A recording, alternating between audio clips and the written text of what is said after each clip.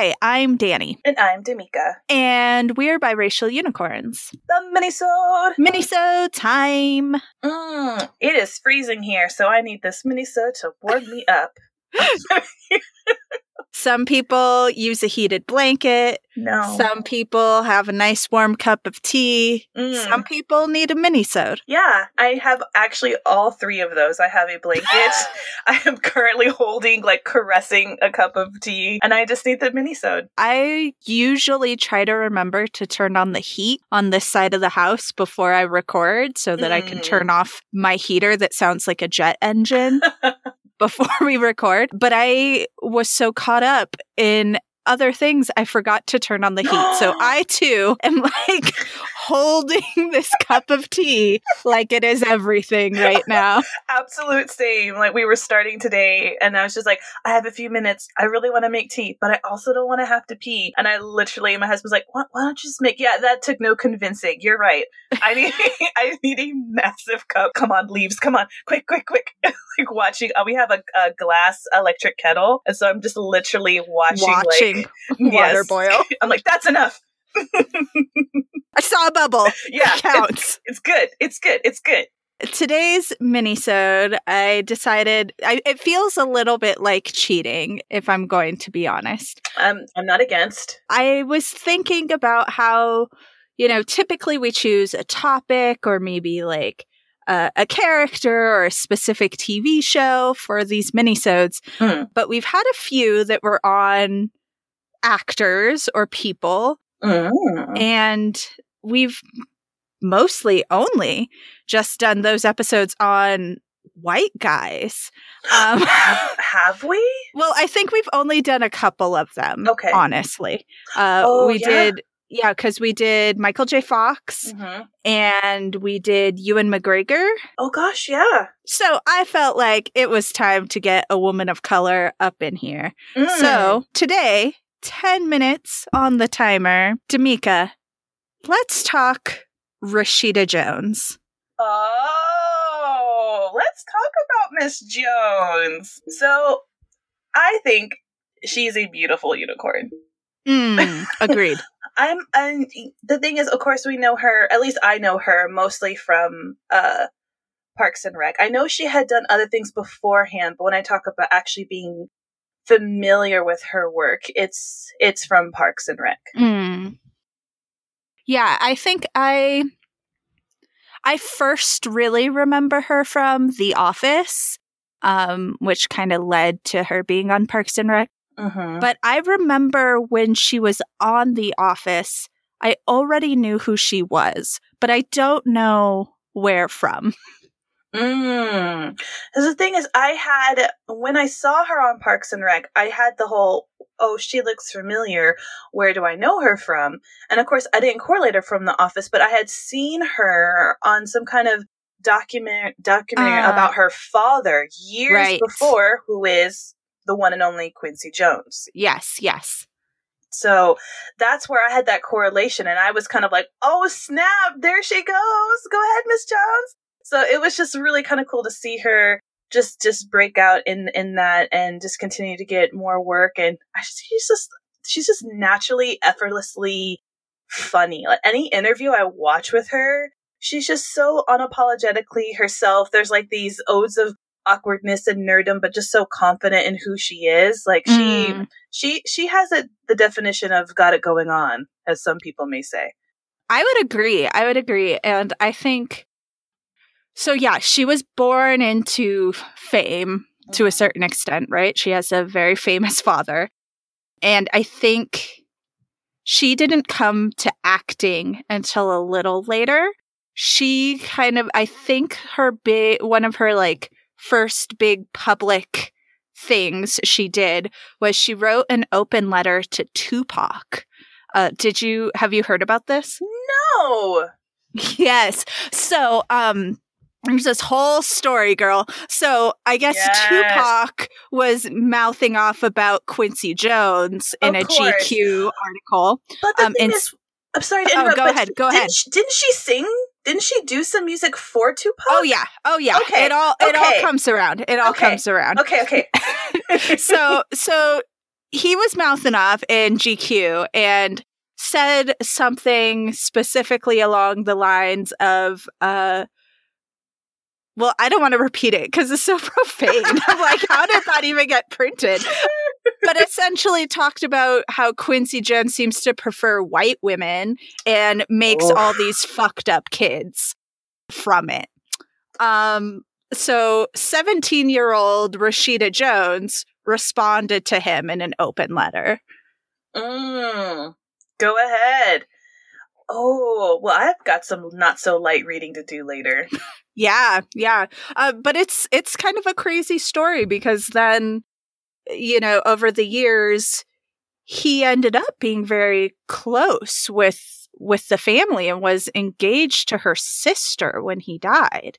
So the tides definitely changed, and she recorded a song that was like a tribute song to him, or like she sang part of it. Yeah, I think. I believe so. I think it was just like some backup vocals or things of that nature, which she has done some backup vocals for quite a few people, if I remember.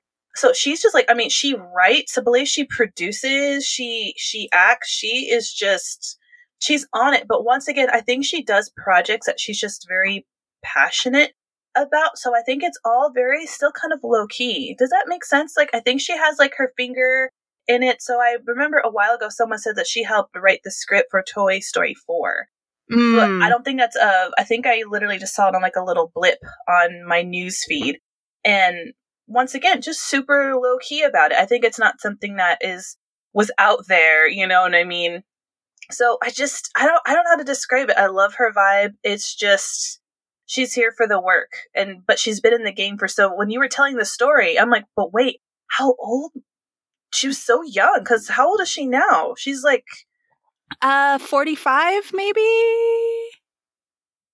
Yeah, maybe a little older, but not much older than that. She's not very old, but she's done so much. Yeah, she's just been in the game for so long. So that's just staying power, I think. And I know we had on our action for February for our toolkit to watch Black AF, which I will start. I will do that. But I'm really excited hearing about her experience and her mixdom. Yes, exactly. That's why it felt like cheating, because one of her shows was on our toolkit. And I have watched all of Black AF. And yeah, it's interesting because I think we talked about this on the show in the lead up to the release of Black AF, but there was a lot of pushback online and everywhere about the casting of Black AF. And, she bore the brunt of a lot of it. I mean, a lot of the cast is mixed or lighter skinned. But she is perhaps the lightest skinned character, and her character is mixed on the show as well. Well, I know the creator himself, because he's the one who created Blackish and now Mixedish. They were basically saying Blackish, the characters, there's a lot of mix and colorism and favoritism towards lighter skinned people of color. And then, of course, this was kind of like, I think this was the cherry on top. I think people were just fed up with that concept. But like I said, that's something that I would love to get in, probably a full episode on the show. But I think not only has she gotten the brunt of not being black enough, but then I think her blackness has been diminished within these white spaces, like on The Office, like on Parks and Rec. Yeah, in both of those shows, she is never referred to as black. No. And actually, while we were talking, I was trying to say, had the characters, like the Leslie Knope character, actually ever referenced? She compliments her so much. And I'm like, ethnically ambiguous unicorn, exactly. mermaid. Yeah.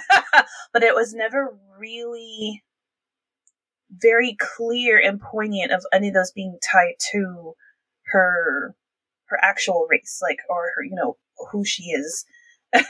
You know what I mean? So I was just thinking about that. I'm like, I don't think that actually occurred. Yeah, and on The Office, definitely not. I mean, her character has an Italian last name on The Office. It's that ambiguity, girl. Mm-hmm. So not that this is like, I don't think it's cheating because this is still very, very much us and we find this to be fun. Does she have an obligation to insert that within her characters, or does she need to just take work? I mean, I don't think either of those is really the full answer. Mm-hmm. Like, I don't think she has to insert it into her characters as someone else who is ethnically ambiguous. Like, I certainly have never played a character who is the same race as me through and through, but definitely played characters that are part of my race, and definitely been put into roles that were not my race at all. So I don't think it's an obligation of her, and I don't think she even probably has the power and the ability to like demand it, you know? But I do also think there is that line of like, she doesn't have to take everything that's offered to her, right? She's like, I mean, she's like worth millions of dollars. Oh, girl. So she certainly has the ability to pick and choose where she's at. And I think because she comes from a place of privilege, she's kind of always had that ability to a certain extent. And to hear her talk about it, like, she never denies that she has had a lot of privilege and opportunity, but also that it's not always reflected in the work that's offered to her. It's not like it's been an entirely easy path where she can just do whatever she wants. But I think that the truth is somewhere in between on that continuum. What do you think? I also agree with that. It's hard for her specifically because, like you said, she's always had this level of privilege to where you can be in that place where you can kind of pick and choose, but it's also how much she relied on that privilege. I know there have been other people who have come up in the game who desperately try to make their own way and not necessarily rely on that. So it's like, I'm going to take whatever I can and use that to my advantage. And because her being so ambiguous is like, well, how can I make this work for me? I don't know if that's the mindset. I don't want to put that into any kind of situation. Like, if I was in that and I'm trying to come up in this world, would I not use my strengths? Which at that point, this is me. I can't change how I come off or I present it. Why would I not want to use that? Because I think did we talk about this years ago? Like, there's a list of actors that are very ambiguous and they kind of play in and out of these racial circles for work.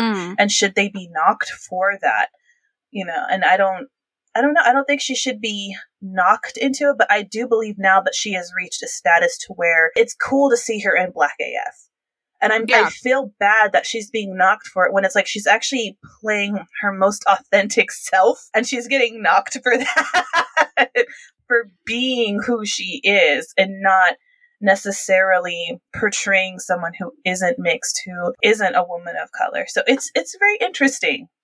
It's interesting. Yeah, I have a lot of thoughts on that. I know the timer already went off, but I think as far as Black AF, like, I was so excited to see her in that show before it came out. Like, I watched it like right when it dropped, mostly for Rashida Jones. And because I was just so excited that she was finally playing a character who was identified as Black. Like, I thought that was just so lovely. I don't know. I think a lot about Ann Perkins as a character and like what her, like, if you were to distill her down, her traits, like, I think there's this really funny episode where she comes to the realization that she has defined herself based off of her romantic partner. And she has all these boxes of like, this is my Tom phase.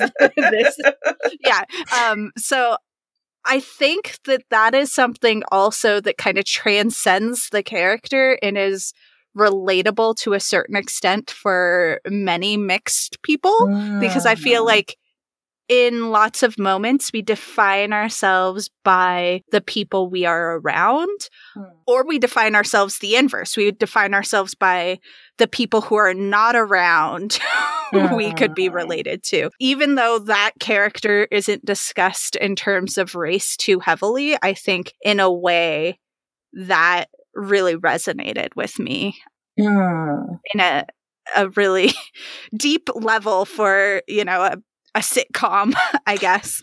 I'm excited to get into it. I mean, well, it's kind of like seeing code switching, like you talk about those boxes, that we open up. It's seeing that kind of manifest in live action, what that kind of looks like for this particular woman playing this particular character and watching her career, of just kind of seeing what that looks like within these circles. It's just like, yeah, that's that prime example of how to survive within these intersections. So I'm excited. Like I said, she's a talented, powerful, multi-talented, very powerful, successful, beautiful unicorn that I'm just like, yay, my team.